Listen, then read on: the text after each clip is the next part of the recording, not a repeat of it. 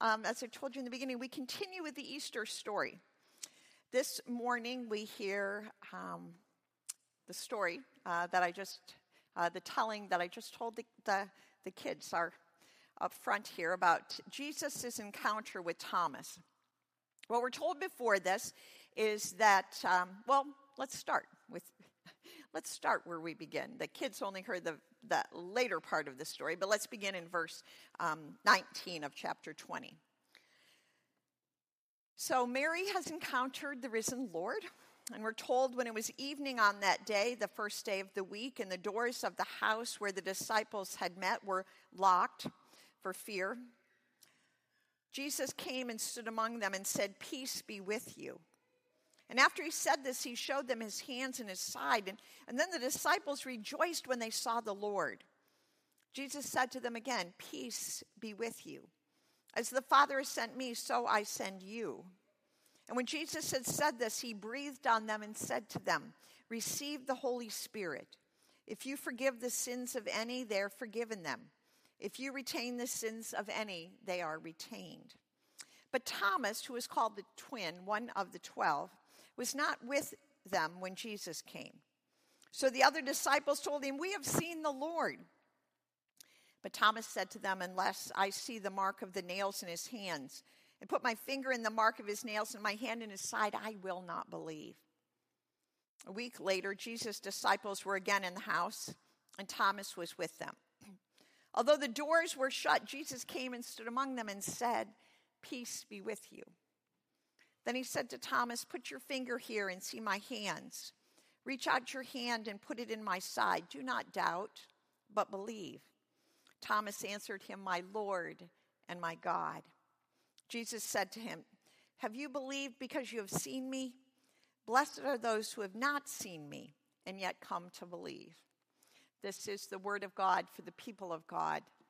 Thanks be to God. Let us pray. Oh God, we give you thanks for this continuing resurrection story. For Jesus' continually appearing, not just in the disciples of those days' lives, but in our lives. So open us to your word for us this morning about new life and our whole selves. Amen. So here we are, one day past the midpoint of April, and Major League Baseball season is well underway. Just an update for you this morning. Both the Pirates and the Guardians are 9-6 on the season. That's not too bad. My favorite player from last year on the Guardians, Oscar Gonzalez. You're asking, how's he doing? You're not asking that. You don't even know who he is. Rookie, great season last year. And you know where he's been this year? On the bench, right? He was benched. Last few days he's had to been a bench runner. Leave that there, though. He's on the bench. He's been moved off the starting lineup because he was batting 147. If you don't know baseball, that's not good, right? But he was great last year, right? Sports people. You know a team, a player. They were great last year, but last year doesn't matter. Every form of competition, by its very nature, it's competition, has winners and losers, has people that get a break and others that end up on the bench. Whether it's sports or a show, a baking show, a dating show, a singing show, a design show, one day you're in and the next day you're out. That was my Heidi Klum imitation, by the way. Now, some failed competitors make remarkable comebacks. They rise from the ashes and become like phoenixes with wonderful redemption stories. There are other, and I'm particularly speaking about sports here, there are other who seem to be forever marked by their one error, their one mistake. Think Scott Norwood's missed field goal in the 1991 Bills' first Super Bowl appearance. Or don't think about it. Or Jose Mesa blowing the save in the 7th game of the Cleveland's 1997 World Series appearance. It's killing you all, right? These are players. I mean, there is a list of them. There are players who are marked. I mean, we could really do this morning, just list them. They're really marked. They may have had fabulous careers, but somebody remembers that one play.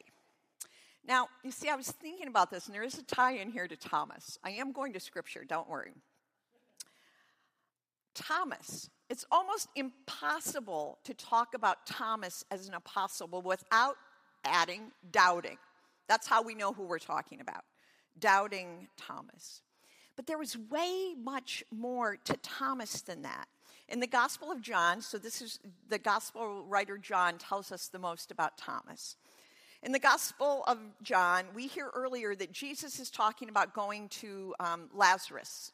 So Lazarus has died. He's been told this, and he's been told he's sick and they're going to go. The other disciples are saying, Jesus, you shouldn't go. You know that there's people there in Judea that are trying to stone you. But not Thomas. That's not what Thomas says. Thomas says, let's all go. Because if he dies, we'll die with him. That doesn't sound like doubt to me. Then in John 14, Jesus explained that he's going to go ahead.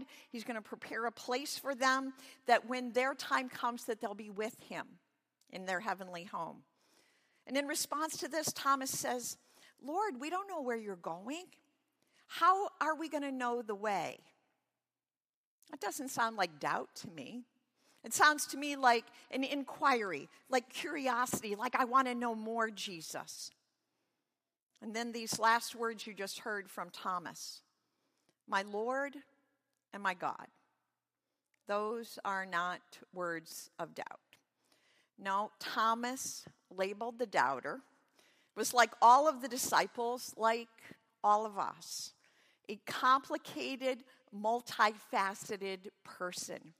Faithful and feeble, strong and skeptical.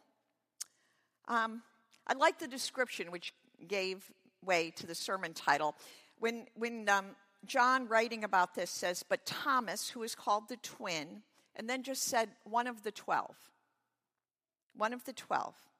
was not with them when Jesus came. There is no indication whatsoever that Thomas had chosen not to be there or that anything nefarious was going on. It just turned out on that night, Thomas wasn't there. And because he missed this encounter with this risen Lord, he doubted it. We would too, I bet. I bet a lot of us would. I bet I would have.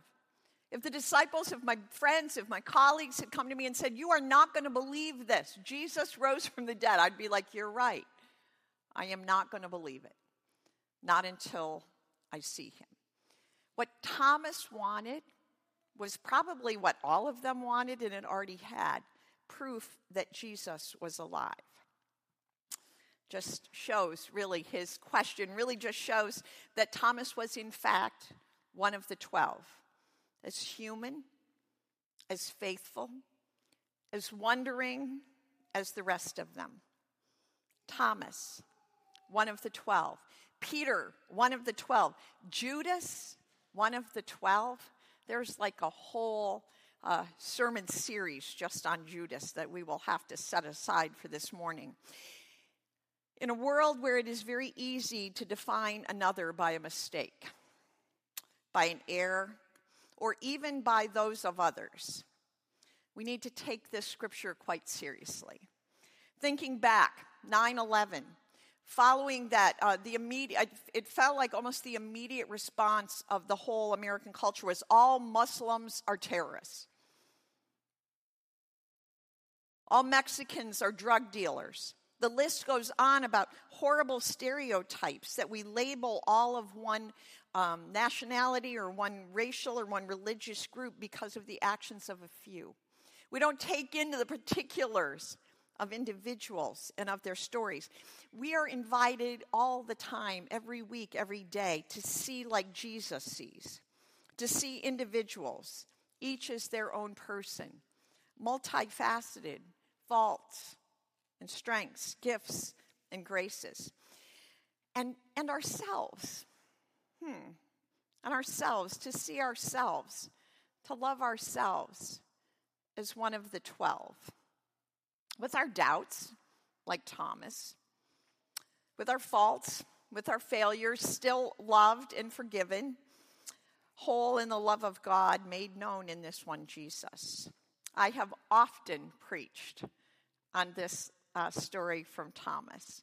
And I've often preached on something that I continue to hold as to be such an important truth for our faith, is that when Thomas expressed doubt, Jesus didn't turn him away, right? I think that is so important, especially for persons that may have been grown up in a faith tradition where it was, you just believe. You don't ask questions. What you're taught, you accept, even if it makes no sense. Don't ask questions because questioning is a sin. That's not what this sounds like to me. The story of Thomas here sounds like the sin part would be if Thomas couldn't accept the reality of Jesus after proven. If Thomas doubted but couldn't accept the evidence. Jesus heard of Thomas's unbelief. He obviously knows this. Either one of the other disciples told Jesus or Jesus just knew. And his first words coming in with Thomas there is, peace be with you. Peace be with you. It wasn't like, hey, where's that guy? Where's that doubter here? And why is he here? There was no condemnation. No condemnation at all. In fact, what Jesus does is kind of reach out and says, Thomas, come here. Come here. Put your fingers in my hands and your hand in my side. I want you to believe. I want you to believe. You don't have to doubt anymore. You don't have to doubt anymore. I'm going to be with you. Thomas's response, so simple, so profound. My Lord and my God. Jesus loved and accepted Thomas just as he was. He wanted more for him, right? He wanted him to believe. That's why he invited him into the story. But he desired for Thomas to trust in the resurrection so that Thomas could go on into a life of faithful service. I do believe that's what Jesus wants for us too. To believe and to live out lives of faith. And if we doubt along the way, he's like, bring it on. Because I can answer all your questions, says Jesus, and solve all your doubt. To know that we are loved and accepted and forgiven just as we are, I think is what enables us to go forward in faith as one of the 12.